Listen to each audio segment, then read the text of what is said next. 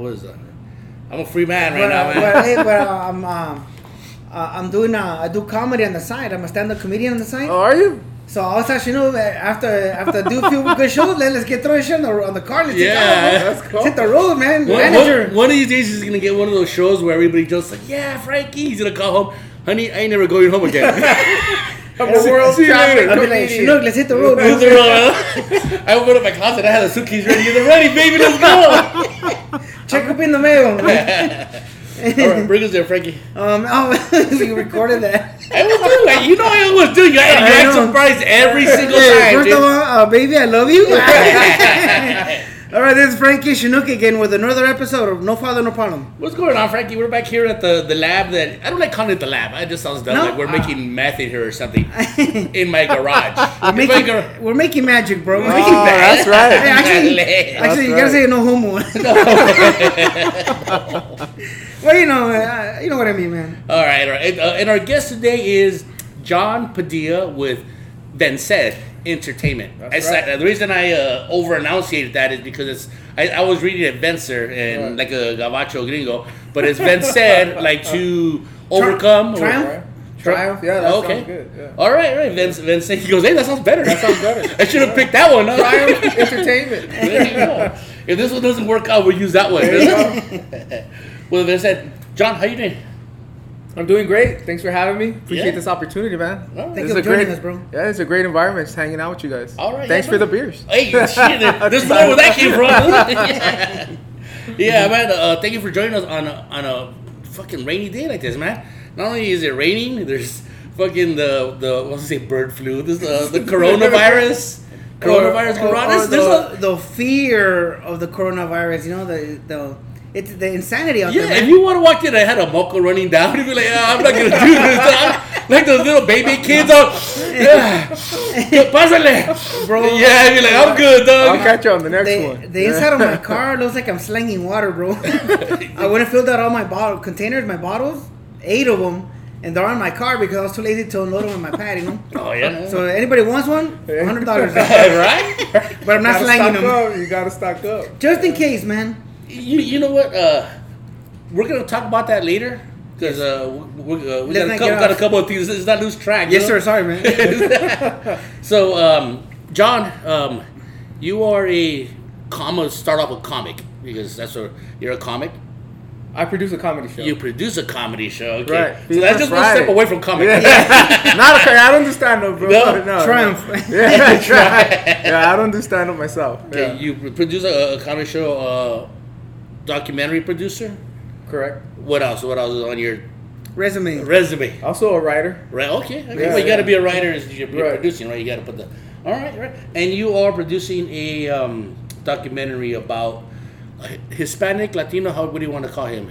Yeah, Joe Olvera. He's a Latino. He's a Latino. Okay, because somebody like, oh no, he's Hispanic or he's Mexican. I don't get political. Yeah. You start dicing it up. He's like from Boyle Heights. He was from Boyle Heights. Correct. Went to World War II. That's correct. What can you tell us about this?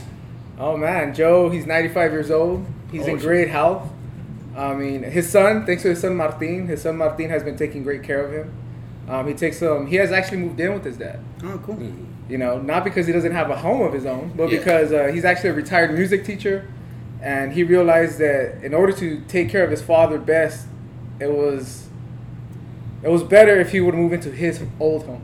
Yes. So he moved in. I mean, this guy's 65, and imagine moving into your childhood home. Yeah. You go in the room and your posters are still up. Hey, the Farrah Fawcett's dead. Your sticky socks are still in the back of the bed. But you know what? It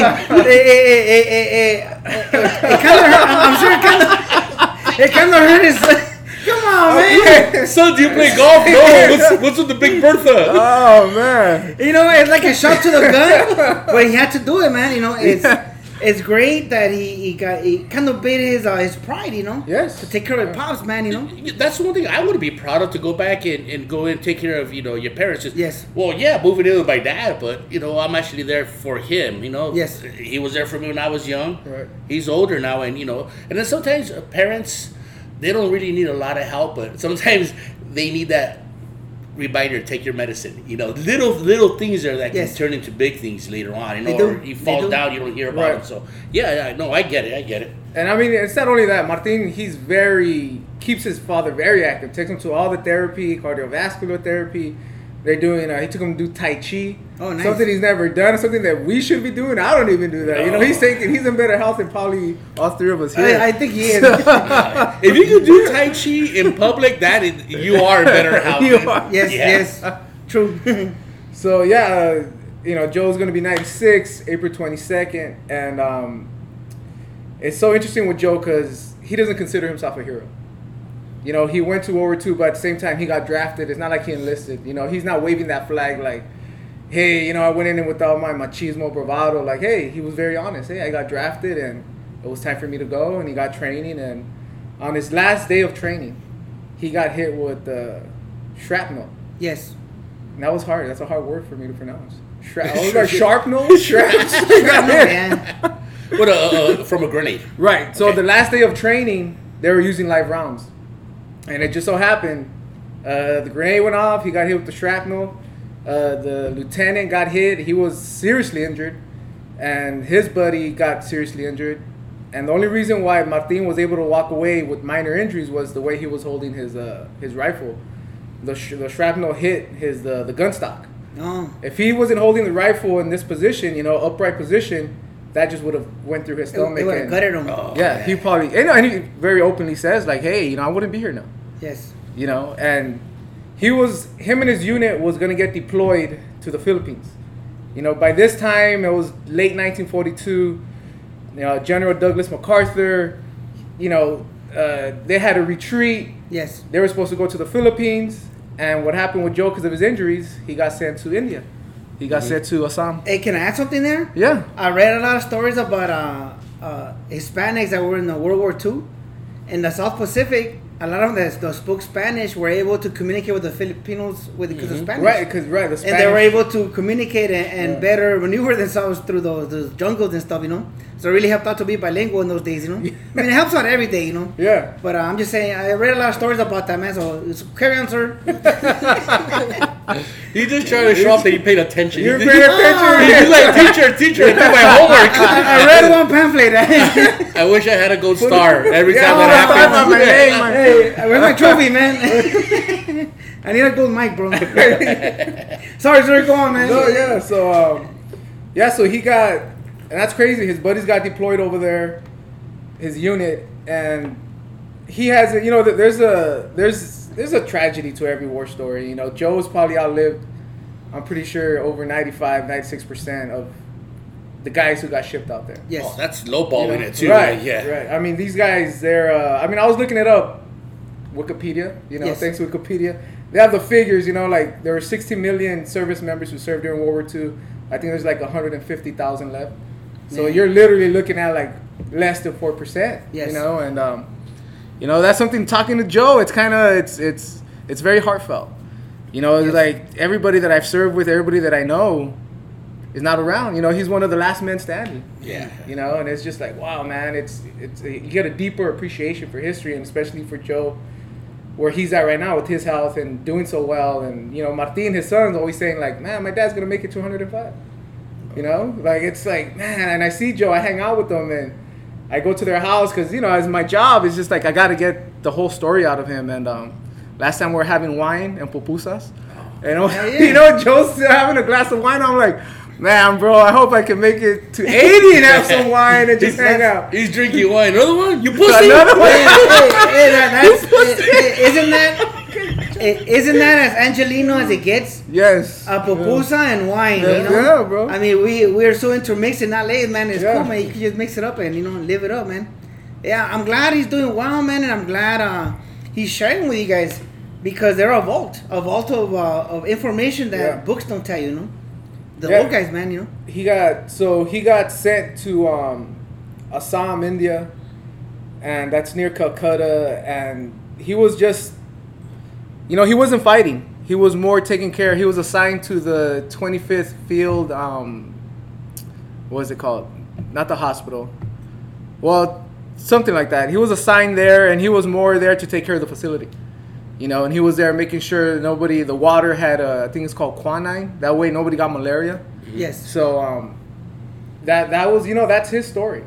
That could have been a blessing in disguise, right? You know, he got hit with the shrapnel, held him up, and he was in an area where there wasn't as much action, much combat, right? So you can see it both ways, you know? Right.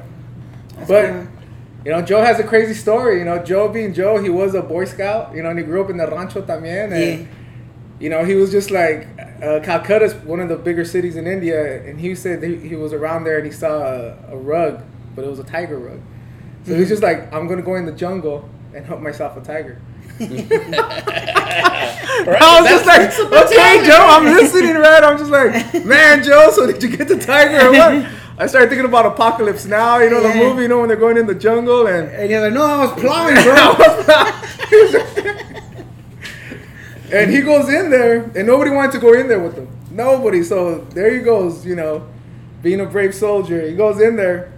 He's just like, man, I almost got lost. The jungle is like nothing compared to the rancho. You know, it's a jungle. It's real thick. He's like, it was hard just to get through there. He's like, as soon as I stepped in, there was a group of monkeys, of chimpanzees. Yeah. And they started attacking him.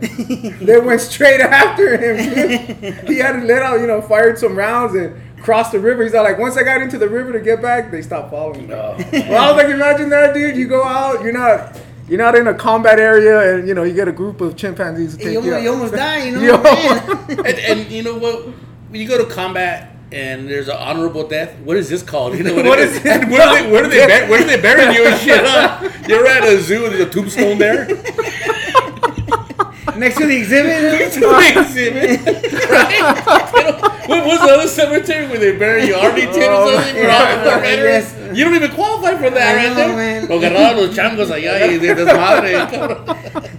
You know, all they gotta do is change the English a bit, and it'll sound better.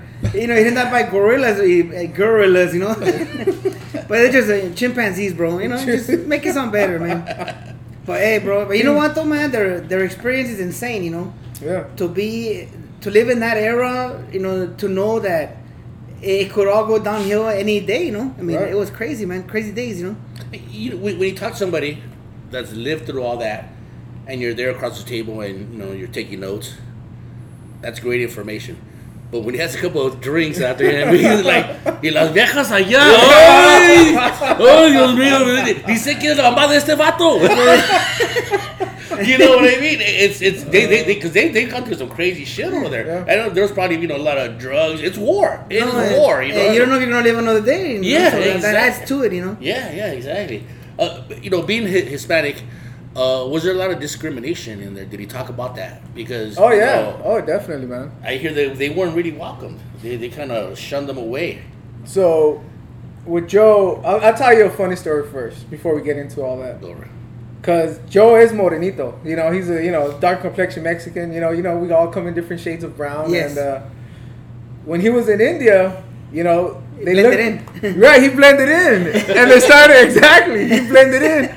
And the Indian soldiers were looking at him, how did you put on a U.S. uniform? Really? They're like, what kind of magician are you, bro? Who do you know? Yeah. You know what I mean? So they were totally surprised by him. You know, morenito with the U.S. uniform. They're like, you know, the Indians, they're just like, oh man, how did you pull that off? And Joe, you know, Joe's like, hey man, I'm an American. I'm a Native American. America. Yeah, my son, man, in the summer, you know, he spent a lot of time in the pool, and when he grows his hair out, they call him Mowgli. Oh, he looks like an Indian kid, you know. Yeah. He's skinny, long hair, you know. Yeah. So that's why, like, skinny, dark Hispanics, you know, they look like Indian, man, you know. Yeah. Pretty much. Me, I'm out of the question because I'm fat as fuck, you know. I look like a fucking genie, you know. Oh, then you'd be a god, right? Yeah. Che Buddha. Ponle fruta, mijo. Una manzana roll down here. Hey, but you know what, man? I did a. I'm not gonna say a lot of research, but some research, and a lot of their stories have to be known, man, because they don't get depicted in regular movies, you know. Right. Regular American movies or Hollywood films, and there was over like 500,000 Hispanics, Chicanos, whatever, you know, the different categories people might put them in, that fought in the war that really never really get pointed out. Right. And there was actually there was more than that. I mean, I don't. She was gonna say, "Oh, you did your homework again." President Roosevelt, he had a thing called the Good Neighbor policy, right? Which they didn't want to look down on the Hispanics or Mexicans. I think mostly because they need us for the war. But there were a lot of Hispanics were categorized as white. That's true. And that's very true. I mean, I have a family member from the other side, my in-law side, right, that always show off their birth certificate. Look. And I'm always like, nah, it can't be right because your credit's fucked up, you know. But it's like a guy joke, you know. Yeah. But yeah, like a lot of Hispanics from those days got labeled as white, so therefore we'll never have like an exact number of how many Hispanics, Chicanos really fought in the war, man. So it had to be way over 500,000, and we were in the trenches, man. You know, I tell a lot of people like, take pride that we're part of the fabric, you know. No matter what they tell you, that's right. We're part of the fabric, right. Whether it's war. Whether it's the building of the infrastructure, I mean, we were there always, you know. So everybody take pride in that, you know. We own this motherfucker, you know. Exactly. I think our stories don't get shared enough, seen enough, and that's why, for me, I'm very motivated to do this documentary. Yes. You know, because it's about us, and it's us, and it's about Joe, who's contributed to American history. And like what you said, we are part of that fabric. We are part of American history, and we just got to film it and show it. Yes. You know, so I'm very proud of it. I feel like I'm in a privileged situation where I met Martin and Joe out of luck. Yes. You know, and I had been working on other projects, and I was just like, I'll be damned if I don't film this project. You know, like, I'm going to bring this project to life. I'm going to do everything I can to make sure it gets the attention it deserves. And speaking on that with Joe, it's funny because he has all these incredible photos, and he does have when he registered as white, 5'9", brown complexion, brown eyes, and black hair, and it's just like, this guy's not white. You know what I mean? This guy's far from white. If you enter that information today in the computer, it'll kick it out. When you toggle it down, those 3 combinations wouldn't be able to enter. You put white, you can't do the rest of these. You know what I mean? Go back and correct. You know, you're lucky it was paper, right? I need a supervisor here to scan their badge to get this guy enlisted. To override, you know? Yeah, override.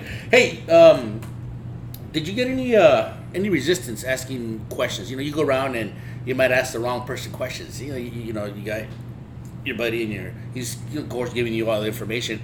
You go out to some white dude, he'd be like, "No, fuck no, it was all Americans. I don't know what the fuck you're talking about." You ever get any resistance from anybody? I mean, right now the project itself, it's not in that big scope. Mm-hmm. In terms of, I've only interviewed so far Joe, his son Martin, and right now I'm going to have the author, Dave Gutierrez, the author of Patriots from the Barrio, the only all Mexican-American unit in World War II. Mm-hmm. So it's that's also a great book. If you haven't read it, pick it up. I'm reading it right now. I'm on chapter 4. Where was it was the core of that unit from like Chicago or Illinois? Texas. I downloaded a picture, the one I sent you. Mm-hmm. And I eliminated all the part because it said Texas and stuff. Mm-hmm. But it's like a Mexican flag and American flag. Right. And then they're showing a Nazi flag together, like the Eagles and stuff. Oh, wow. I'll show you right now. Okay. When we take a restroom break. But hey, man, you know what, man? I can't wait to get the book, man. I'm going to get it. And, yeah. You could buy it on Amazon. And what's crazy is I only came across that book because I was at Joe's house. Yes. This is a book that should be shared with our Latino community and just the community at large. You know, it's a great book. Yes.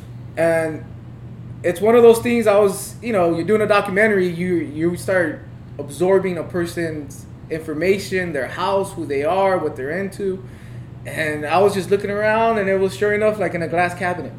You know, and it just, off the corner of my eye, I was just like, what is that? I picked up the book, and I was just like, this is amazing. How come I haven't read this? It's been out since in 2014.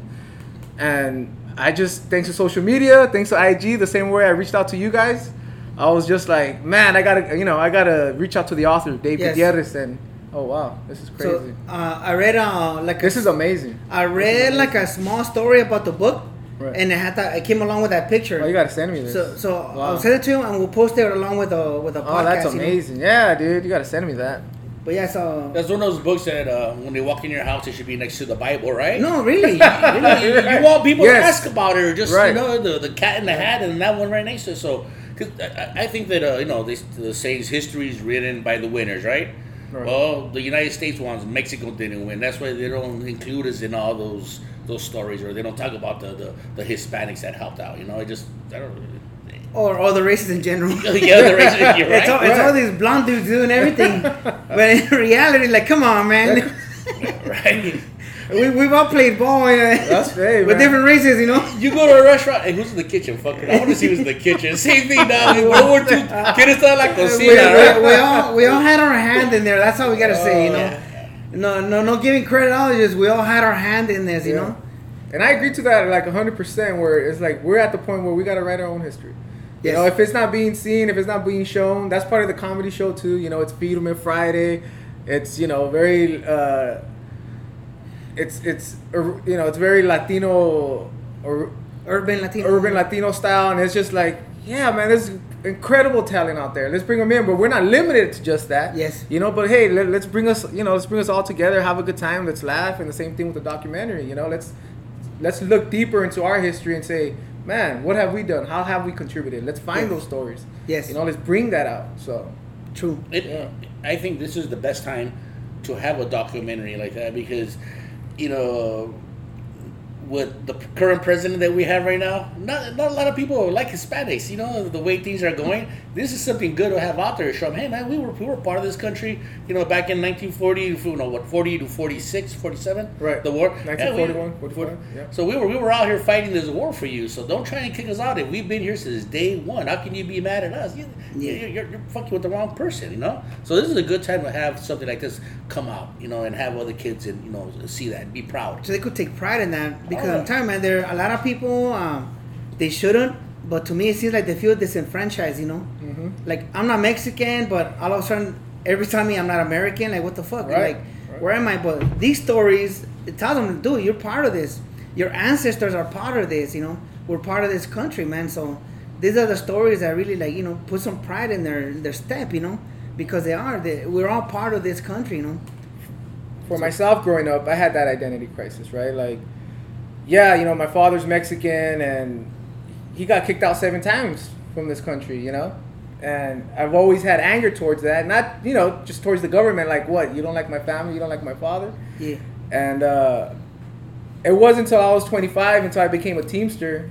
I organized the facility I was working at. And it wasn't until I got that jacket, I got a jacket thanks to Randy K-Mac. I had my name on it. I had the Teamster emblem. And on the left shoulder, proud to be an American.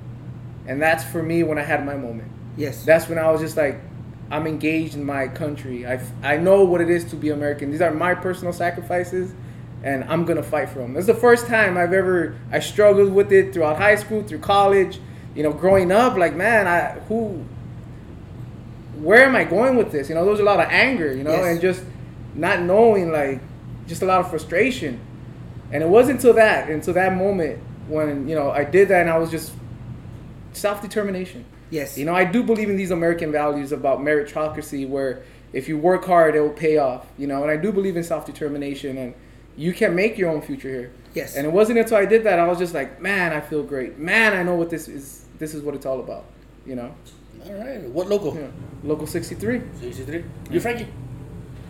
396. 396. Yeah, I'm a UPS right around the course. Right corner, right? Yeah, right on the stop. Yeah, street. we're up the street. My business agent, Martin Perez, is up the street. Yeah, man. That's cool, man. Small world, brother. Yeah, sir. Salud, otra vez. Salud, I got my brother. coffee, Teamsters, bro. I haven't slept since yesterday, so. And Hoffel we trust, man. Hey, yes, sir. I'm not a Teamster, man. I'm sorry, guys. It's all right.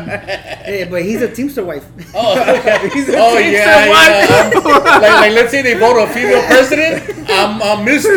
Yeah, the first lady or first man. lady. First gentleman. The first gentleman of Teamster. Well, there's a word. There's got to be a word for that, Yeah. My wife would say. Oh, man. Hey, Oh, but you're gonna love that one. so that feeling, hopefully, the more stories come out, that feeling can be shared with it's usually teenagers or young adults Right. that have that feeling or that angst, like what the hell, like Right. like self-identity crisis or just being pulled different ways, Right. And this, tell them like, dude, like, you're a part of this country, man. Go get it, Right. Like, Exactly. this country, man, everything's out there for you, but you just gotta first you find yourself and then you go get it. So that hopefully this gives people like some leadway and stuff, That's exactly right. Once you find yourself, I feel that you commit to it.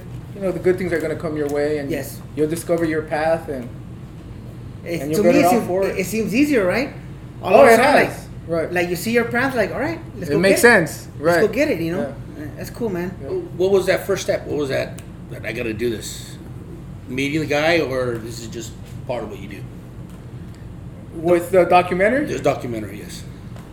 I was working on another project, and Martin, Joe's son, he had showed up. I had a small art exhibit, and he was just like, he was just hanging around, and we talked for a little bit. He's like, I got to go back and take care of my dad, and I was like, all right, cool. And then he started saying like, my dad's 95 years old. I was like, all right, cool. And he was like, yeah, my dad served in World War II, and I was just like, time out.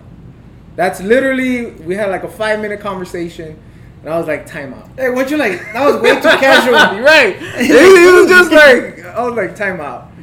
And I was like, tell me more about your father. Right. And all this information started coming out. And the fact that, he's in great health and is able to remember all this stuff. I mean, when you think, all right, I tell you somebody's 95, my image is first like, they might be bedridden or they might be on a wheelchair or whatever. I was just like, dude, he's in great shape. He remembers his stories. He can recount his stories since he was a kid. And in my head, I was just like, I knew I was going to turn this into a project. Mm-hmm. As soon as he said his dad was in World War II, I just knew no matter what in my head, I was committed to the project. Yes. It was that. I run on my emotions, and I just felt like it was it. There was nothing that made me feel more confident or anything else. I was just like, I'm going to meet your father, we're going to talk, and we're going to do a project. How did his father accept the idea? You coming over, asking a bunch of questions, and writing something about him? He had been interviewed before. Mm-hmm. He had been interviewed by the East Los Angeles Library. Okay. So he was already sharing his story. Okay. He was already sharing his story, and for me, it was more of a, how am I going to say it? I don't. It was more of like, all right, I'm going to share this story, but I'm going to take it a step further. Yes. I'm going to turn this documentary and submit it to film festivals, and I'm going to do everything I can in my possibility to make sure it reaches beyond as many people as possible. Like this needs to be in Houston and Chicago and New York and Miami. And I say those because there's a bunch of Latinos there, yes. But that's the truth. Like his story needs to be shared nationwide. And, he served in India, yes. Maybe he'll go to Calcutta where he was at too, and I just knew that for me, I'm going to take it further. Yes. And we actually were very fortunate. We got to film on Veterans Day. We got to film at the Pacific Asian Museum. So cool. Mm-hmm. And they gave us full access. So this is crazy. He's in India. The art exhibit, it was called Inside the Box, which was about a U.S. soldier, an unknown U.S. soldier who had taken amazing photographs of India while he was there. That was the art exhibit. Yes. And both of those stories just came together. Connected, man. They just connected. Man. We got to meet the curator of the show. Thank you, Jerry. She just opened all these doors for us. We got to interview Veterans Day. We had the whole museum to ourselves. And it was amazing. It was an incredible interview. And the fact that here we have this unknown soldier who yes. took photographs in India. And here we have Joe who served in India. Here there are these pieces just coming together. How was Joe's reaction to looking at some of those pictures? Because it probably took him back. It took him way back. Yeah. It took him way back. And the person he remembers the most, and I'm probably going to mispronounce his name, I'm sorry, Abdullah, I think that was his name. Mm-hmm. He was assigned to them, like, to help them out with the language barrier, mm-hmm. As a translator. And he was just like, man, that kid helped me with everything. Yes. He's all like, when I think about India, I think about him first. Yeah, I don't know. He's like, I would give him money. We would hang out, but in his head, it was just like, I hope he's okay. Yes. You know, because he was pretty much, he made it feel comfortable and safe for him. That's his first memory. His name was Abdullah Shrapnel. Abdullah Shrapnel. Two names you can't pronounce.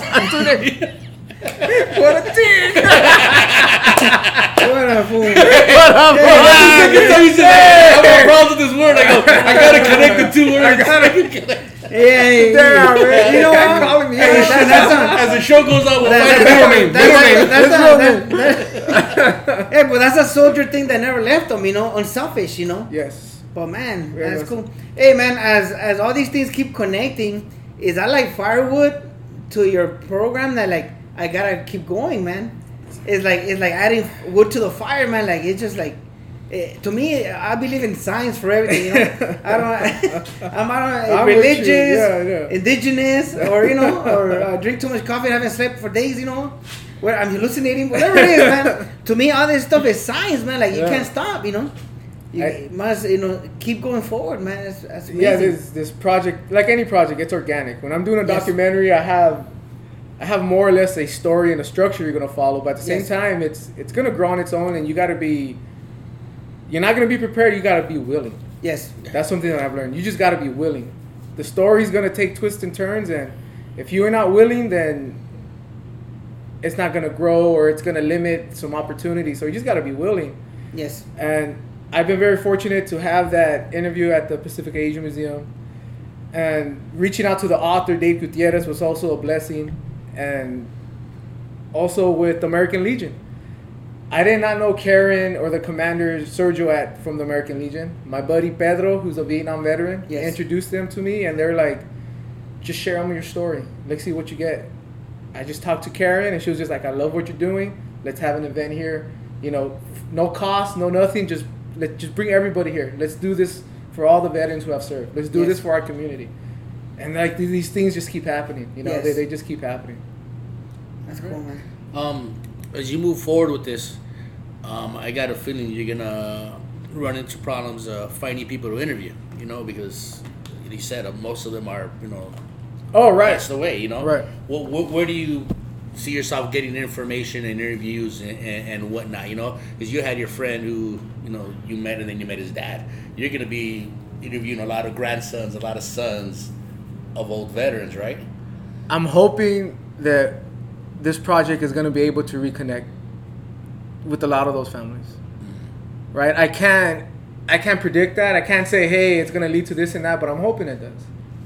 You know, I'm hoping that Joe will find out what happened to his buddies that he served with. Yeah. For me, that's like, it's in the back of my head. I don't even speak about it when I talk to him. You know, that's something where it's just like it's building back there. And for me, like, when that moment does happen, knock on wood, like, I'm going to feel like the greatest man on earth. Yeah. You know, I'm going to feel like, hey, Joe, if your buddy's still alive or his family's still out there, the connection has been made.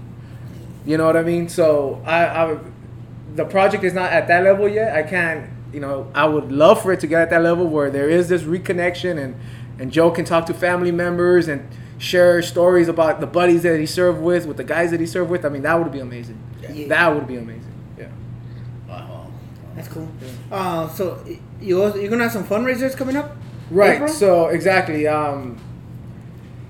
For the documentary, the plan is to raise $15K.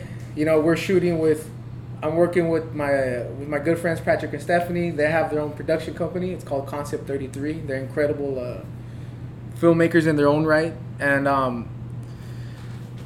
a budget for a documentary, even though this is a short documentary, the quality that we're going for, we're shooting everything in 4K. I mean, we want this to stand out. We want this to perform well in the film festival. So yeah, it requires a bigger budget. And that's something that, I've talked to Joe and Martin, they've been very helpful in raising some of the money right now to just pay for some of the film costs that we had, but definitely. And that's the best. What's fun about these fundraisers, that you start sharing the story and it starts growing. Yes. More people start aware of it. And whether it's $20, $40, it's just like every little bit helps. It's like a grassroots movement. Yes, it is. Oh, yeah. And I almost messed up that word too. that would have been his middle name. Johnny Grassroots. Shrapnel. It kind of blends in. Rolls off the tongue. Oh, shit. Yeah. Boy, if you have a Hey, you know what, fundraiser and man? you sell beer, I promise I will get drunk there. I pledge $100, bro. You know. I think he said, I'm going to hold you to it. And I'm gonna get drunk at the fundraiser you have, and and it's probably more than $100. Speak to Frankie. And beer consumption. This Yeah, guy. it's the only reason we're holding back on the fundraiser. Like I said, we're gonna have the event April 19th, and you know, the coronavirus. It is what it is, and it's just a matter of you just learn how to kind of maneuver around things. Yes. You know, it's just like I get really impatient, man, because I want to share this story with everybody so much. Yes. You know, it's just like, man, bro, I need to get the story out. And I'm excited about it. And it's just one of those things where, all right, take a step back, Yes. breathe a little, homeboy, and then it's all going to work out, because the story itself, I mean, sharing it with you guys Yes. is just like a constant reminder, like, man, dude, it's fun, it's cool. You know, to me, at least in my life, it seems like the bigger the hurdle, the bigger the reward. So Yeah. keep going forward, bro. I mean, Thank you you, know, brother. these are just, you Yeah. know, little things, you know. Adjustments, man. Yes, little adjustments in life. yeah. You know, it's awesome, man. You know what? I don't know how that part of the business is. You know, we're just simple podcasters, and I don't know how that works. But have you ever thought of recording, you know, a minute, 2 minutes with Joe, and just recording, asking him some questions, and then releasing that? Just put that on the hook, you know, it's a little bait so that people, because right, to definitely. see him say a couple of things, Oh, you know, and start, definitely. you know, and then all of a Definitely. sudden you have a connection with the person, Right. and now like, shit, I want to hear more about this, you know, like, Right. you know, like a commercial or something, or you know, a movie, a trailer. Right. I would love to see a part of it that way. I think it would hook people, you know, a couple of minutes. Oh, definitely. Yeah, we're getting the trailer together right now. Oh man, Joe has these incredible photos. Right before he has the military photos, and he has the photos before he joined the military. You know, and in my, you know, he puts them together, and these photos are what, 1930s, mid 30s. Like, I got history in my hands. Yeah. You know, my hands are trembling here. You know, I'm like, Joe, you don't know what this means to me. I appreciate history. I love history. And I'm just like, dude, inside I'm happy, I'm excited, but I'm also like, damn, this is precious. Nervous. You know, yeah, I'm nervous. I'm Don't just make me like, nervous, man, you know? I'm going through these photos, man, and it's just like, Priceless, you know. it's priceless. Mhm. It's priceless. And it's just like, all these hurdles, you know, because there's been a lot of hurdles. And it's just like, dude, when you see these photos, it's just like, it's all worth it. Yes. It's all worth it. It's gonna pay, you know, play out. And you're right. You know, we're working on that trailer. We got all these incredible photos, and it's just a matter of when's the right time for us to start doing the fundraiser. Yeah. You know, because right now it looks like this virus is gonna put a hold on people working full time, and Yes. you know, they're just gonna cut back on some hours. And the last thing I want to do is have this story and be like, hey man, I'm hitting you up for money and you just got laid off, or hey man, you know what I mean? Like, bro. Yes. Yes. Oh yeah. So- You know what? This coronavirus is. I don't think the coronavirus is nuts.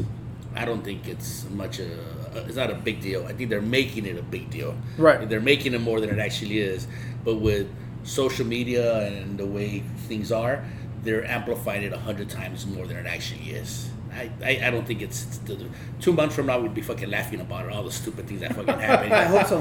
Yeah. I hope in 2 months we'll laugh about it, and I can take all the extra canned food I bought to the food bank, you know? To the, yeah, you Did know any what? of you guys Yeah, buy yeah. extra, did you do any extra shopping, Frankie? Every time, for the last 2 weeks, Yeah. every time I will take a trip to the market, I'll buy extra canned food. Really? And I bought extra water containers. Okay, that's smart. All like little by little, on the, you know. I heard this investor guy on the radio, and he said every recession, he goes, we're going into a recession. That's why when you talk about layoffs and all that, Right. he goes, it's almost a done deal. Mhm. And first he said, every recession, he said, he doubles his net worth Wow. because he buys everything at a discount. So he goes, that's not my fault. He goes, that's your fault for being careless with your money. He goes, he invests in a lot of pharmaceutical companies, and he goes, the pharmaceutical companies are giving him 2 scenarios. One, he goes, first of all, don't panic. But he goes, the first scenario is what Chinook says. The virus strain we have here is like flu-like. Right. so according to them, it can't survive in heat. Correct. So one reason they're postponing everything to like late April, May, because that's when the heat comes up in the country. Right. So that it should be done with, right? It goes. Scenario number 2 is this string adapts or mutates, and then we turn into Italy, and everything goes into lockdown. And he said, "You think there's no food right now in the stores? If that happens, then it's gonna be chaos, Pandemonium. because the country's gonna go into lockdown. Right. Because that string over there, it's a little worse than what we have here, So he goes, those are the 2 scenarios that are possible. But the first one, the one that Shinu was talking about, is almost likely. As long as everything stays under control, it's gonna be flu-like. The weather warms up, everybody's done. Shinu said we laugh about it. I take have all the some extra drinks. I'll come back. Let's have some drinks. Take all the extra canned food to the food bank. Yeah. All right, you guys heard it, right, folks? Frank has food in case something happens. Exactly. Don't panic. A lot of water. You know what? I'll share the water from the pool. Pool water. Hey, that's only kind of fucked up one. Fucking water. this guy. Dad, there's more people drinking water. It's good for the tea, son. It's good for the tea. I like chlorine in there, But you know what? Don't panic. The dude said just every time you go to the store, buy extra food that's non-perishable, So I got a lot of water, a couple noodles, and a lot of canned food, just in case, Right. But yeah, so that's the 2 scenarios that dude put out, Okay. But he said 75% is what Shinu said, 2 weeks The from now. first, Have you taken any precautions, or you're just fucking cool in the gang? I went to Frankie's house. I bought more bullets. I need a bigger caliber bullet. Frankie's a big dude. Elephant gun, take that guy down.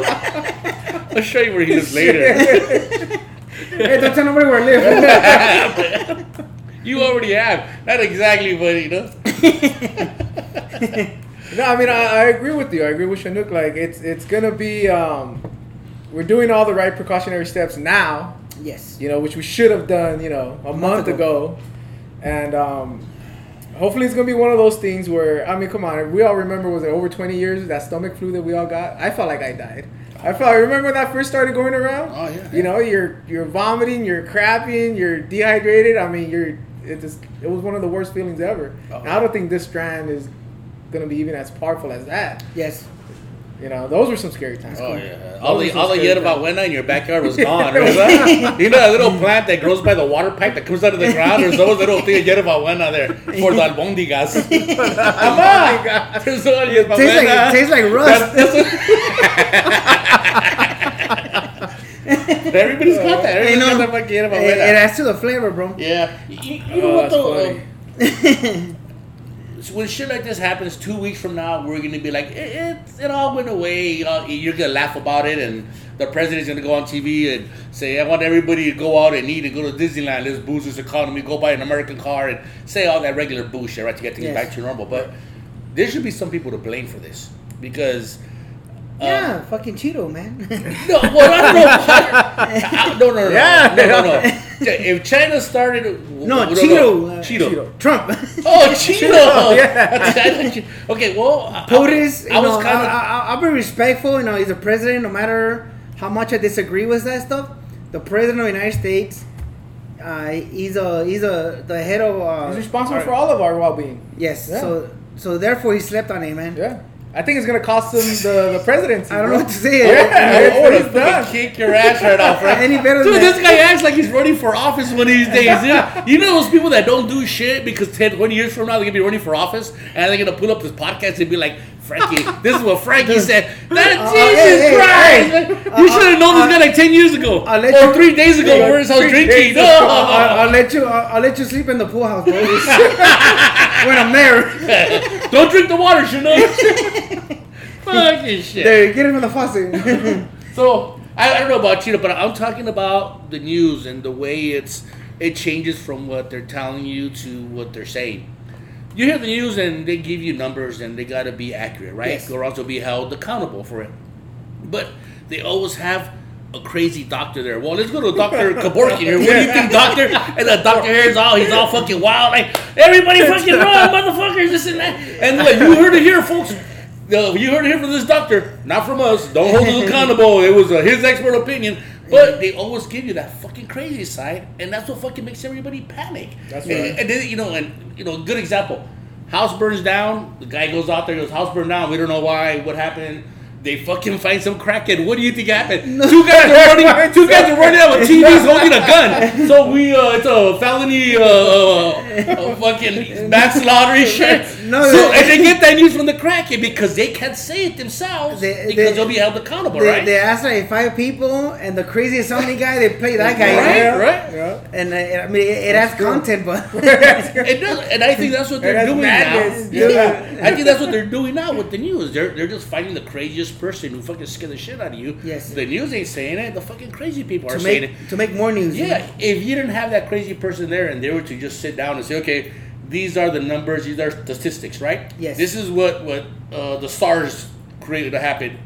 And this is what fucking, Ojo did, Ojo. They were to have... And Cucuy. If they were to have all those numbers, people would be like, hey, it's not that bad. Elderly people should be watching out. I agree. Because, but they should be watching out for fucking El Cucuy too, A good scare will fucking kill a fucking old person. But they should because it's natural. They're not telling us anything different. If you look at the numbers, people our age don't fucking die from this. Yes. We're like a 0.00, you had a better chance of winning the lottery than this. Well, I'm lying about that. That's not the truth. But you know what I'm saying, right? Yes. That's what they should bring up. But they're not. They're scaring the shit out of everybody, and it's fucking up. You have a 401k? I do. Is that thing fucking dropped like 15 grand in the last? Well, actually, I left it like a conservative investment since the last recession. Running for office, I'm telling you. So therefore, if I do take losses, they'll be very minute. Yeah. But I learned my lesson from the last time, the last recession, Yeah. Or should I say the last time the Republicans were in office. Yes. That train is never late, guys. That's right. One blunder after another, bro. Hey, man, but that's a record that's gonna keep playing itself over and over. Right. But the one thing that's really like shocking to me is all these professional venues are closed. Oh yeah. Baseball, basketball. The Fluffy show, man. Iglesias, they got postponed. We don't got a tour with them. Alpha Robles, and he posted that too. They got their shows got postponed. And that's when it really hits you. Like, wait a minute, like this for real, on a positive note, well, not positive. Like, my kids' sports got canceled. My son and daughter, their baseball and softball, so it gives them more time to work out.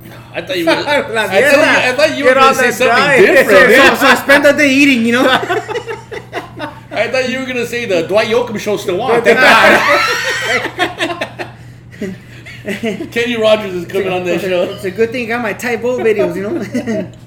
Oh yeah, I wouldn't go to the gym either because people sweat all over the place. So I have a garage gym. So anybody wants to come over, $20. $20. My wife asked me about that. My wife's a gym rat. She goes, "You think I'm okay going to the gym?" I go, "I think you're fine." I go. Staying away from the gym is probably what's gonna kill you. Yeah. Go to the gym and stay as fucking healthy because it's not killing anybody.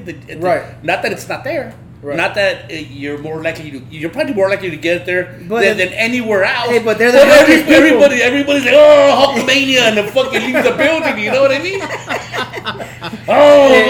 Fucking. Most people at the gym are the healthiest people around. Exactly. They're fucking kicking the fuck out of it. They don't stand a chance. They don't fucking stand a chance. That's a good point, bro. Yes, I told her, I go, you go ahead and keep going. I go, it's not gonna fucking, you got to think on you. Don't worry about it. You gotta stay active, right? You can't lose your momentum. Whatever you're doing. Like tomorrow, I'm filming. Tomorrow, I'm filming at the Vincent Price Art Museum. I'm filming artist Yolanda Gonzalez, and she's doing it's her art exhibit. It's about her family, 150 years of her family's legacy. They've been artists for 150 years. It's been 5 generations. What type of music do they play? No, she does paintings. Just paint. Oh, okay, Yeah. okay. And they had to cancel the walkthrough. They're gonna have the book signing for the most part. It's gonna be probably a more smaller, intimate book signing. But the walkthrough, having a bunch of guests come over, that's not gonna happen. But for us filming, it's kind of better because now we have the whole museum. Now it's just like we don't have to worry. Yeah, we don't have to worry about this person, that person. It's just like now it's just like it works. it works in our favor. Whatever angle you need, man, It works in our space. favor. Exactly. We have the space to ourselves, essentially, and the interviews are not going to be interrupted by somebody, oh, Yolanda, come take a picture with me, or let me pull you this way. So it's really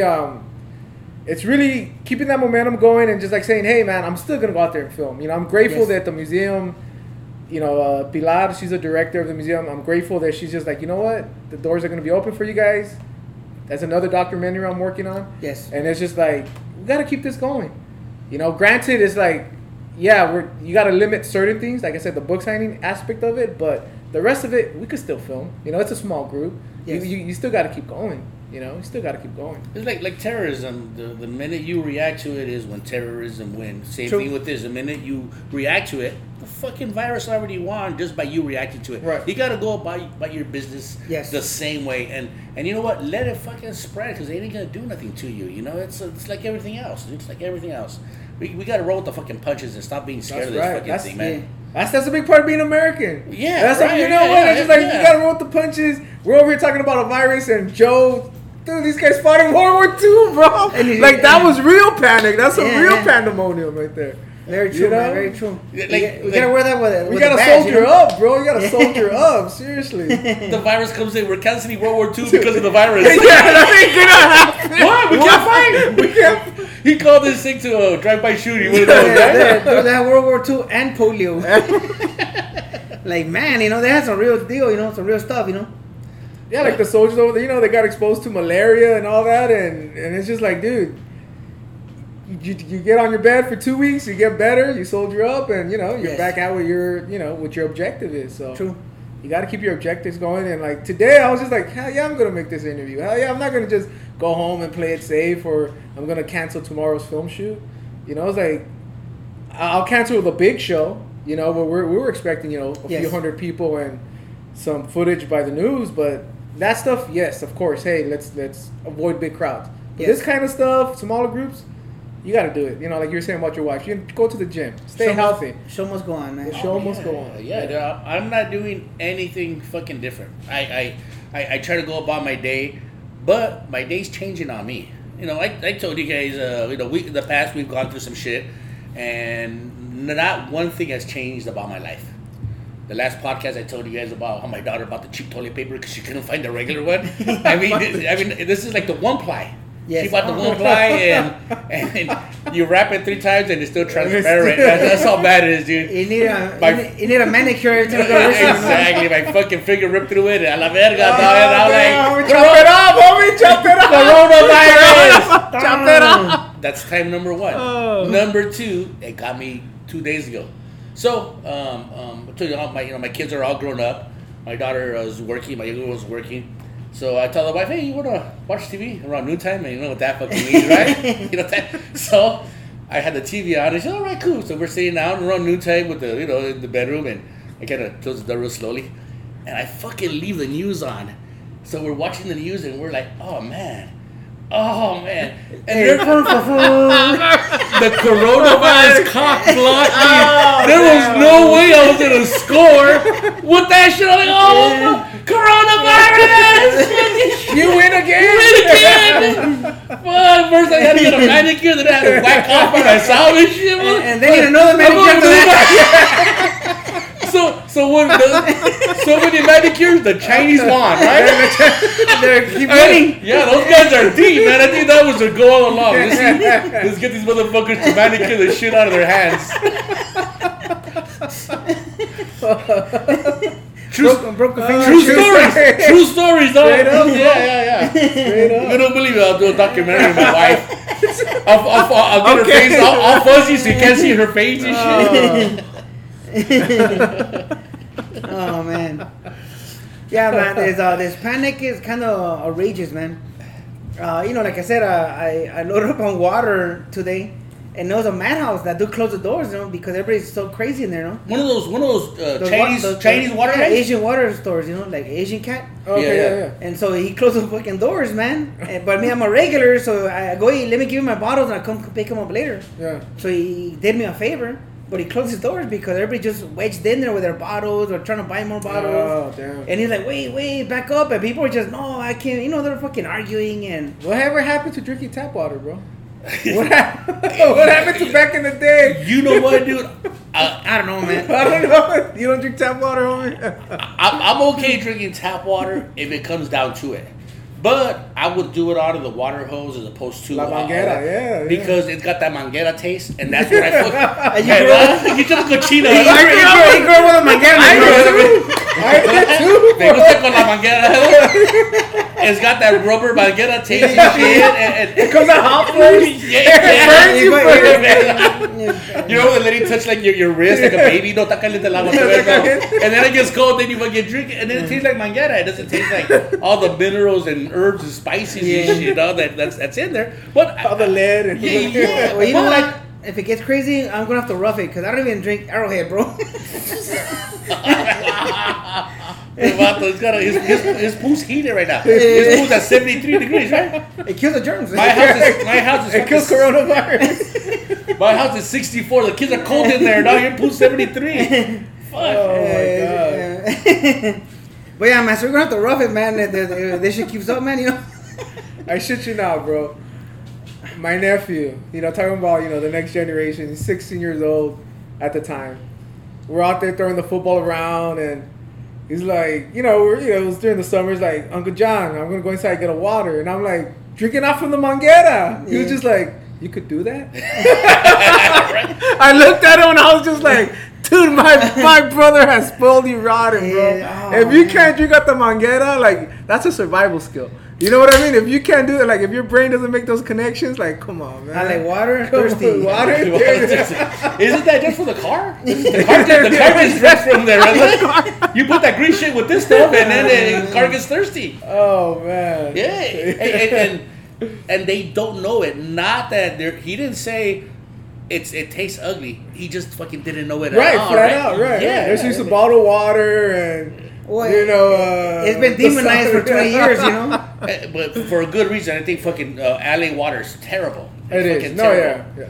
Yeah. I got family in Colorado, a little place, a little town, 1 hour east of Denver. So it's called Brush. Population like under 6,000.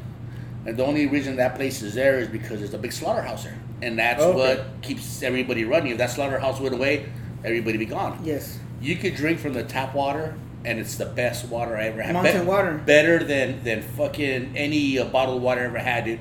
And I pour it, I hold it up to like the window so the light shines through it, and I'm like, I can't see a speck of fuck. The only thing I see is like they didn't wash the cup right. I go, this is a dirty cup. I go. This water has fingerprints. Oh no. It's it's from fucking Holy, but you drink it. I've had Gatorade and agua de coco when you're all hungover. I'll take that water there any fucking day, dude. I had it and you're so close to the mountains, it's fucking cold, so you don't even got a refrigerator. That's like Baker. Yeah. Even in the summer, man, tap water, your fucking teeth hurt, you know? Oh, yeah. Cold ass water, man. Yeah. Fucking amazing. Yeah. But LA water, fucking terrible shit, dude. Terrible fucking shit, And when I was younger, I tried drinking it, and it looked like squirt, and then all the fucking the fucking residue comes to the bottom, and you try to drink the top before you get to the bottom, and I love that shit, dude. Yeah. We all grew up with that stuff, man. Yeah. Do you remember what age you stopped drinking tap water? You? I might do it once in a while, but you're right. Like, it's not. Yeah. When's the last time you drank tap water? It's been a while. Early 20s. Early 20s? When I started, like a full schedule, I started carrying bottled waters for everything because you're always on the move. Yeah. That's probably it, Shit, I don't. Yeah, I probably hit everybody in their 20s, like, because by then you know better too, and you got the money, and you're like, I could afford. You work, school, and I mean, it's just full schedule, All right. That's probably the last time I did that, All right. Hey, what can you tell us about your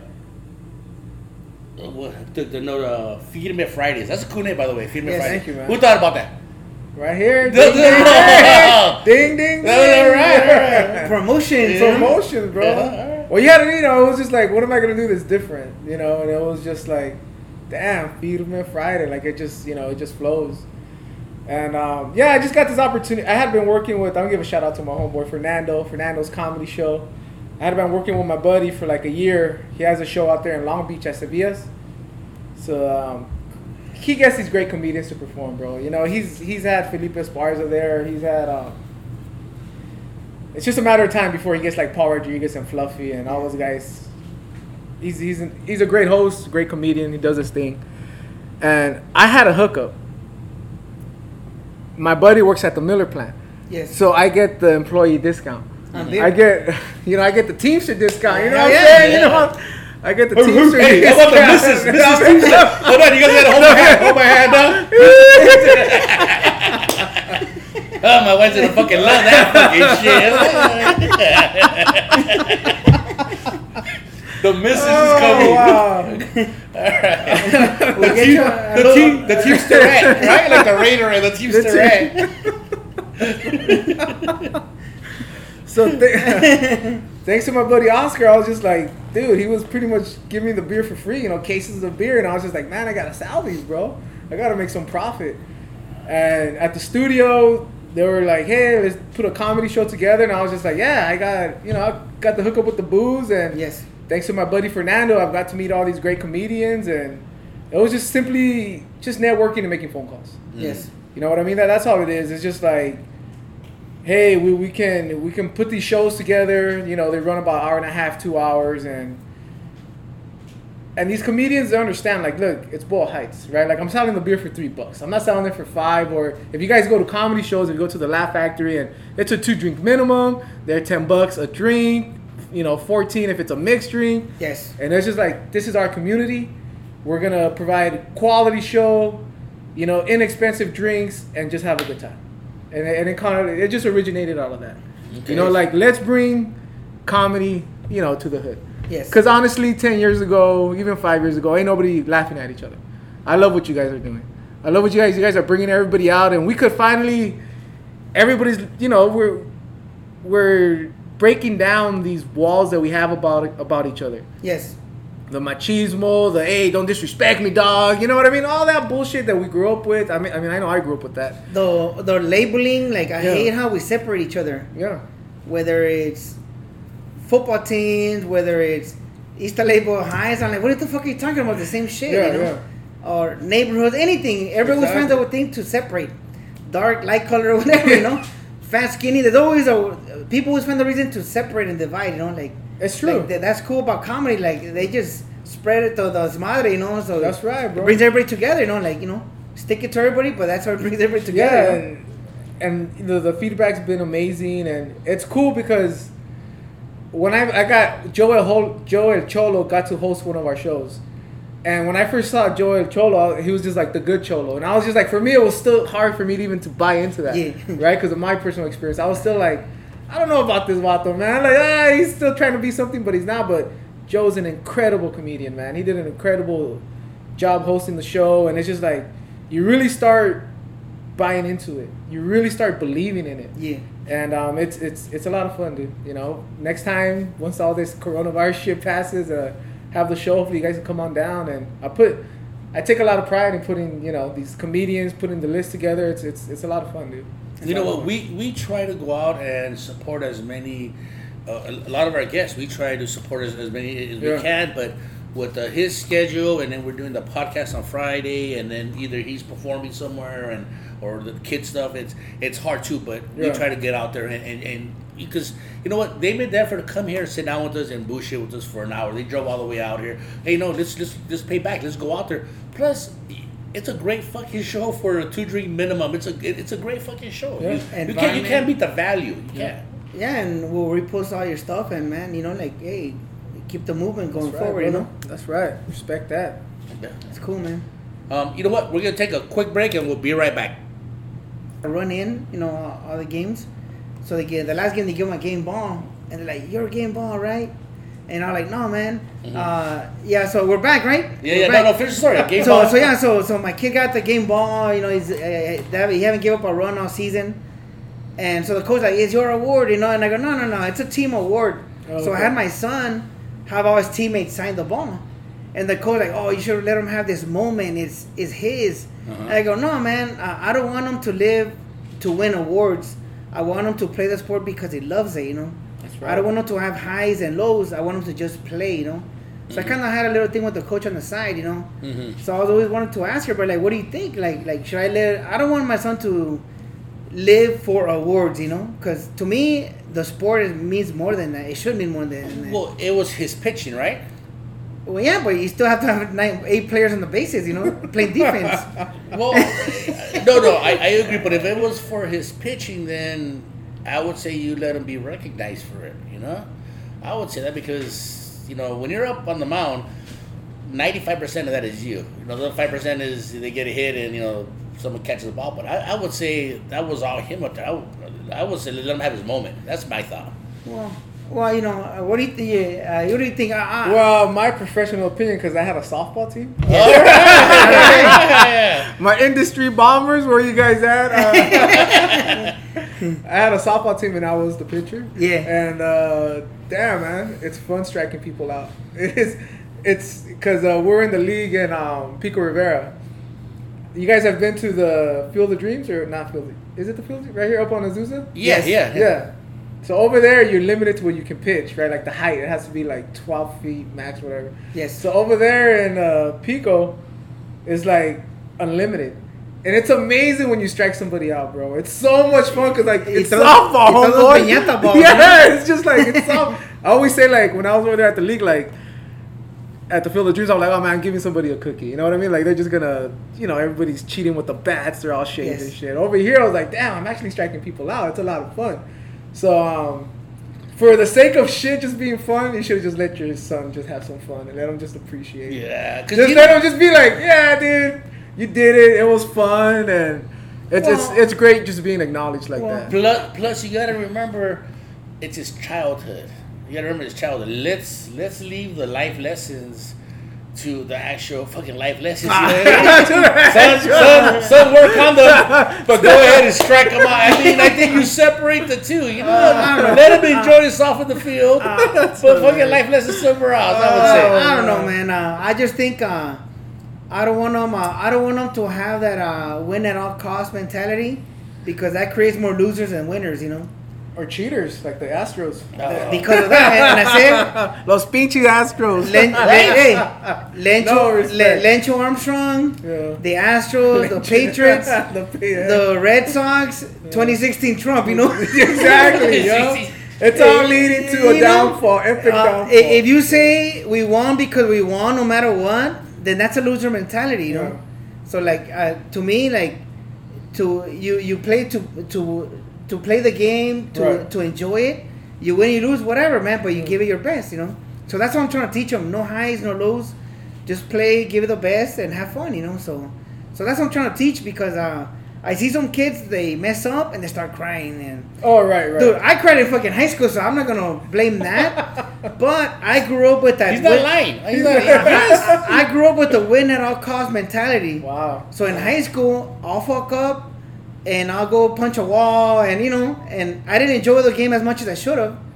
So I don't want my kid to grow up with that. I want him to just give it his best, enjoy it, win or lose. Oh wow, okay.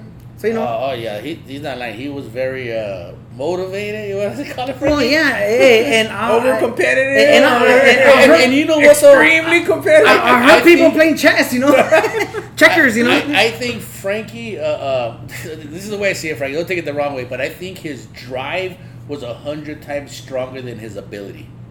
Okay. Nah, twice. Twice. You heard me a little right there. If you say twice, I think the math still comes out to 100 times. Yeah, I don't think it's 100, man. But I was thought that you worked really, really hard. You worked really, really hard. That's cool. I'll take that. Oh, man. Okay. If you had that drive and you were black, you fucking be a fucking. You were. No, man. No. It just. What sport are we talking about? Baseball too, or? No. I played high school. Played football and tennis. Okay. But at the rec parks, played like baseball, basketball, everything, soccer, But I grew up with the wrong mentality. Yeah. I grew up with the win at all costs, and sometimes it meant hurting somebody, stepping on an ankle. I can't some dirty shit. I can relate to. For me, I played soccer growing up. Yes. And for me, I left it all on the field. Everything. That was it. I didn't. My competitiveness was just if I played at my best.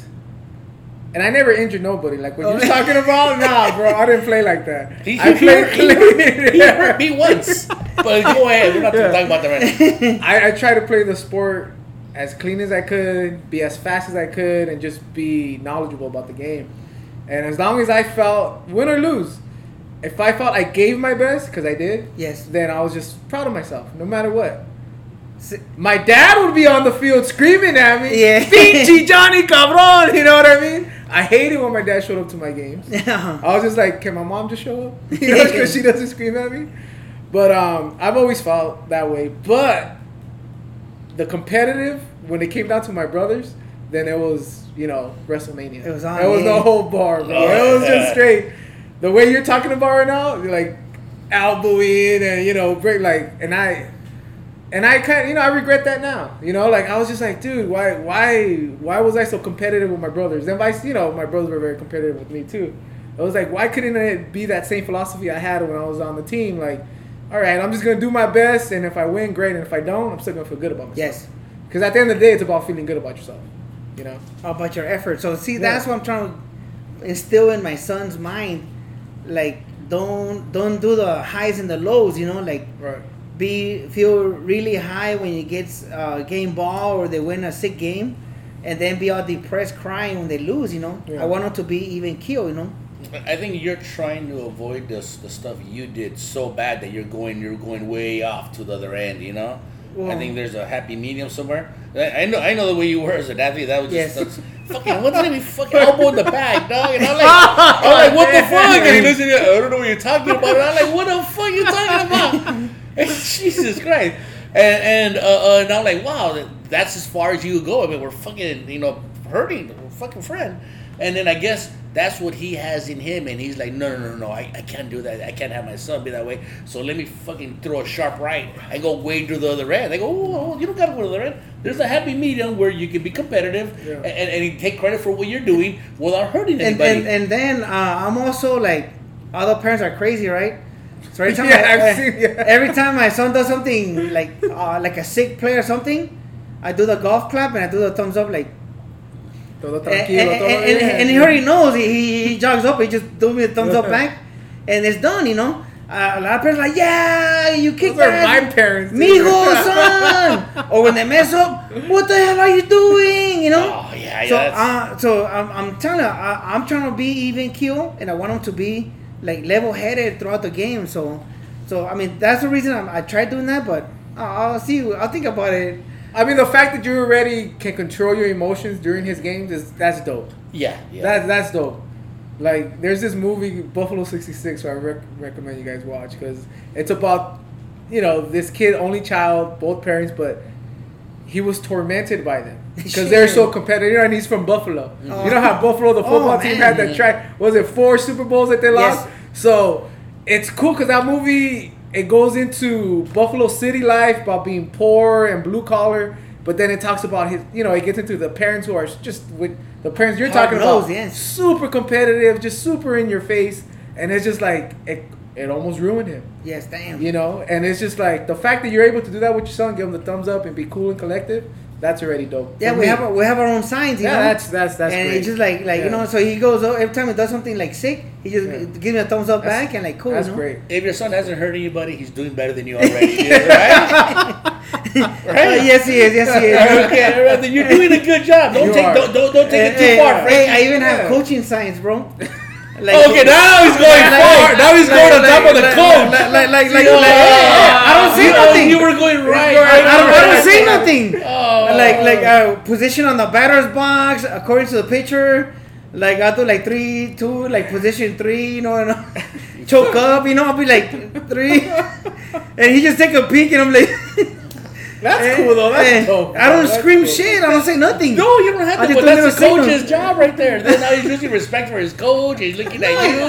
He's gonna go to work with Jason and be like, "Fuck the supervisor. I'll see what the manager has to say." And then get fucking fired because he never understood the chain of command. The chain of command is there for a reason, Frankie. You gotta let him respect that guy. I never say the coach sucks. I always say, listen keep an eye out. What I gotta say, Ese güey que sabe. I'm your father. Have you seen my trophies? all the stuff in the garage, you know. Yeah, I'm not a trophy guy, man. So I throw everything in the garage, like whatever. I'm not a trophy guy either. I got one trophy. He doesn't throw them away. He throws them in the garage. Right? Hey, they're up in the dark shop. I'm fucking with this guy. I have a pillow next to him for the. Once a week, you know, I go polish them. No, that's a joke, man. But yeah, so that's the purpose of that, you know. So I had all his teammates sign them, you know, but one of the coaches, like, he's like, no, it's his moment, and what are you doing to his moment? Like, hey, man, like, you know, team player, it's a team sport, you know, like, so, you know, we were going back and forth, man, but I don't think he agreed with me, you know. he kind of like, he's always like, you know, he's always building on my son, like, yeah, you did this and you did that. I'm like, hey, man, like, it's cool, you know, like, they're kids, you know. I'm just a signal guy, like, the okay, thumbs up, you know, or, you know, I mean, I'm just trying to be that. All right. Well, real quick, this weekend we were at Frank's house for your daughter's birthday. 9th, yes. And his cousin, his brother was there, and his brother's like, hey man, I like the way you give fucking Frankie shit for that, all that. Call him out all the time. Call him out all that fucking shit, because he goes, you know that fucking real dog. And I was like, hallelujah. That was crazy. So right now he's talking, and I'm like, my little brother used to fuck them up, man. But now they all grew me, so if I play them anything, don't fuck me up back, you know. So I don't play basketball against them, man. Don't fucking kill me, man. But when they were growing up, I knew they were gonna be bigger than me, so I had to like punk them, you know. Yeah. Toughen them up a bit. Chain of command, bro. Chain of command. But yeah. Man, I got brothers that, you know, my older brothers, Paul and Greg, they're 10, 15 years older than me. And Ball Heights, big backyard. My dad probably had like 3-4 beat up cars in the back. Yeah. We had the most epic fucking brick rock fights. Oh, you know, yeah. I almost lost my life.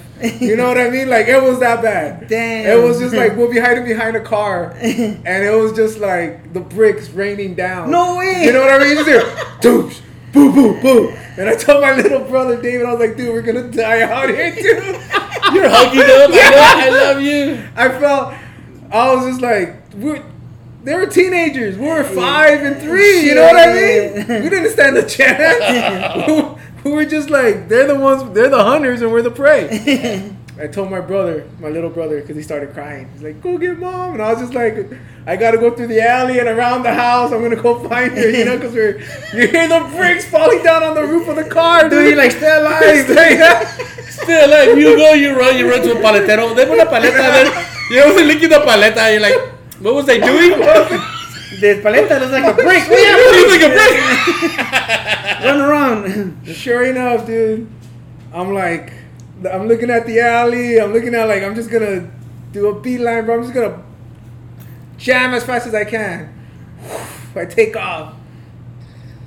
Within like fucking 5 steps, here comes a rock right at me. Gets right here in my inner thigh. Takes me out. Takes man down. That hurts. I've never screamed so loud in my life. I screamed so loud that my mom finally came out. She didn't come out with all the bricks hitting the cars, but when she heard me scream, oh man, she came out, and thankfully, you know, she beat my both of them, beat them up. But man, those were some rough times, bro. Yeah. Those were some real fear. Yeah, oh, really scared. Real shit. Scared of, you know, my brothers that we would watch. I was a kid that we were watching The Exorcist. Freddy Krueger. I'm like, man, I'm only 4 years old. I'm so traumatized, man. You didn't sleep for years. Fuck no. I was, shit. You know, man. The Exorcist, she gets possessed. I always just like, oh no, it's just an earthquake. It's not a.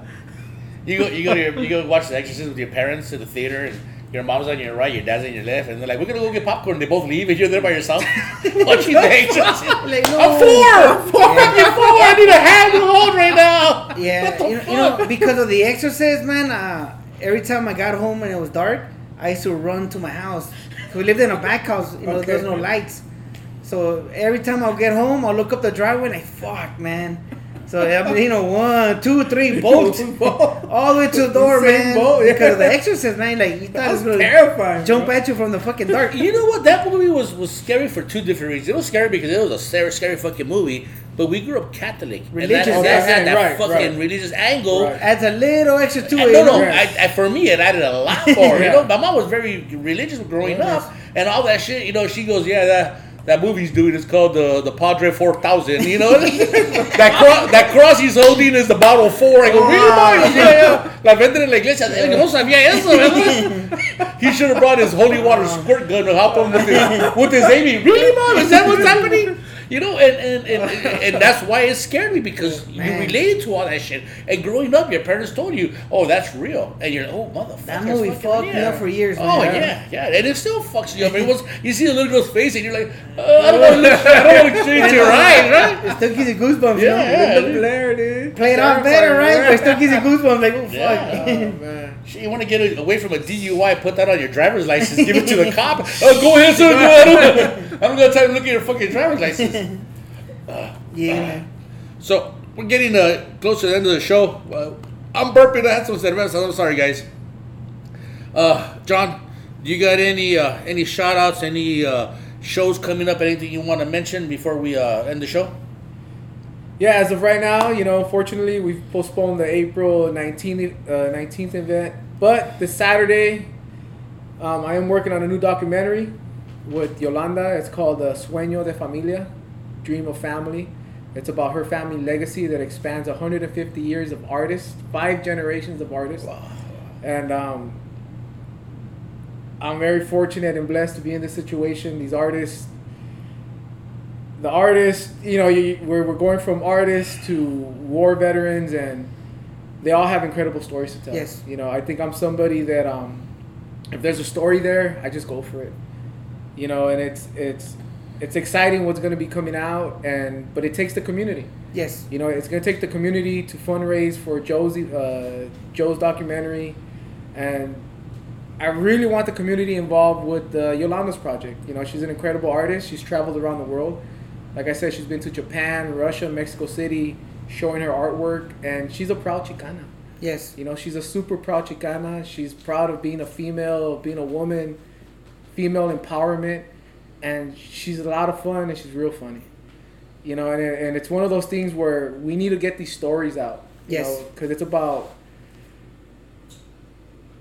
our Latino community coming out and like, oh man, we are inspiring, we are motivating, we do have a history that's within our own American culture, you know, and I'm just excited about those 2 projects that I'm working right now. Okay, all right. Frankie, you got anything coming up? Any shows? Well, or are they so far out you want to mention them yet? Well, the main one is the May 12th opening up for Alfred Robles at the Ontario Improv. But it's so far off, I think we should be able to clear the coronavirus mess. Like I said, unless it mutates. Unless it evolves. Then I'll be selling water, anybody? Or Bring your bucket. Or we'll be stealing it. Yes, but anything else I'll post, because I'm just hitting up people for spots here and there, you know, just to stay busy. But the coronavirus really like put a hamper on a lot of stuff, you know. Firme Friday, bro. Yes, sir. Let's do it. Hey, I'm in, man. That's right. Let's do it. All right. So we'll keep everybody posted, and you got me for $100, man. I'll put it on got the you hooked for to $100. project. Hey, I'm Thank in, you, man. brother. Appreciate and it. I'll see what else I can hit up people, man, because it's an amazing project, man. Thank you for bringing those stories out, man. You know. Thank you. Appreciate that. I gotta talk to my wife about the Teamster about the $100. You know what I mean? I think she'll be okay if I spend it on beer. If you have a fundraiser, I'll drink $100 worth of beer. That's but cool just too. straight out with no receipt. She's No gonna. She's one of those hefty Teamsters. You know what I mean? Will break a duck or something, dog. All right, guys. We're done with this show today. Frankie, a la verga. That's it. Vámonos, man. Thank you for listening, everybody. We're out. Peace. All right.